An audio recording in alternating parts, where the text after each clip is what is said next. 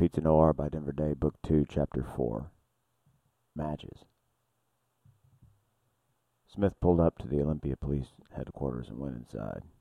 After a short conversation with the front desk and a short wait while she used the telephone, he got directions to drive just a few blocks north, to the Port of Olympia Marine Terminal. As he drove up, he could see yellow police tape strung up all over the staging yard, which led him to his contact with the Olympia agency, Detective David Wallace.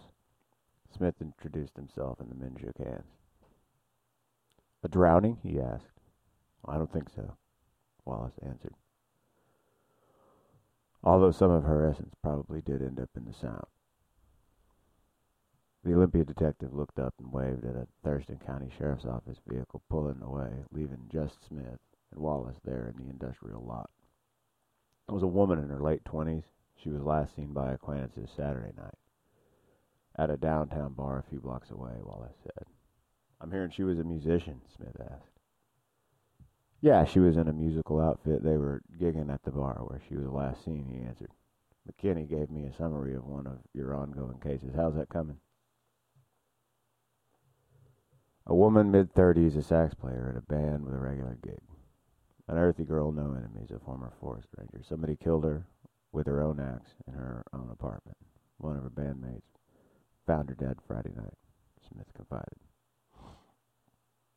"Before we mail her body back east, I'm flying to Philadelphia tomorrow morning to take a statement from her nearest next of kin and aunt." "You watching anybody?" Wallace asked him. "All of her acquaintances' noses are clean, seems. Then again, so is hers," he said. "There's the band, but I'm the most cautious about her ex-lovers." So this woman left the establishment where her outfit had her last gig on foot late Saturday, about 11:30, just a few blocks south of here, Wallace said. "She lived in this area too. As you observe the downtown district, all of this, including our station, is right within walking distance," Wallace said, pointing south. "Nobody reported her missing. She was only gone one day and one night before we got the call from port personnel here. The woman was hacked 2 pieces back here among this cargo storage area." He started walking into the slightly maze-like array of cargo containers and pallets of sealed stacks of materials. Smith followed. Several yards into a little dogleg of the dirt lot, Wallace pointed down at the ground, black with dry blood. It had not rained in about 36 hours and had not yet rained it away. "She was mulched by hand here, something both blunt and sharp, probably an axe, but we didn't find it.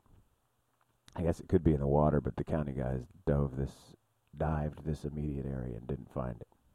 Pieces of her, and what clothing that wasn't beaten off her pieces, all showed clear cuts like an axe bit would inflict. Whatever wasn't chopped up or chopped off was all bludgeoned and pulped," Wallace said. "We've gathered her up and put her down at the Thurston County coroner. I'll be going through her friends and family for the next couple of days." They drove from the scene of the coroner's office a few miles away. The coroner had placed the woman's body parts in their correct approximate relative arrangement, the pieces all labeled and itemized with forensic pins and cards.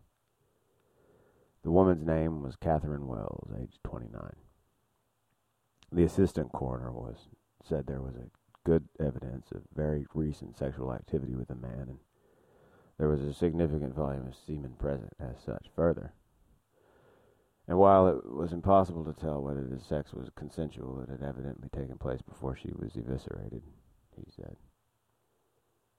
Probably. Smith thanks Wallace for allowing him access to the Olympia investigation for his time, and Wallace reciprocated the gratitude.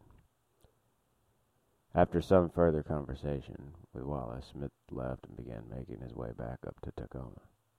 2 axe murders, 2 single young female musician victims, only some 30 miles apart, both during the same weekend. By the time he got back from Philadelphia, Wallace would be done taking all his initial statements from Wells' acquaintances. It might by then have sorted out some useful information for comparison. Potential new leads. Before he went back to the office, he stopped at his apartment and packed a bag for the trip to Philadelphia and made a sandwich to take back with him for dinner at work. was about 5 o'clock when he returned to the station. He looked again at the results of the background checks on Foster and Wilson from the state database. Skip Foster had nothing darker than a couple of parking tickets. Daisy Wilson had no criminal history either. Santos' bandmates had a smattering of public drunkenness and reckless driving, though none in recent years. No parties of interest had any apparent documented history of moral turpitude. Smith changed his mind about his sandwich and put it in his desk drawer. Decided to eat at one of Wilson's restaurants of employment.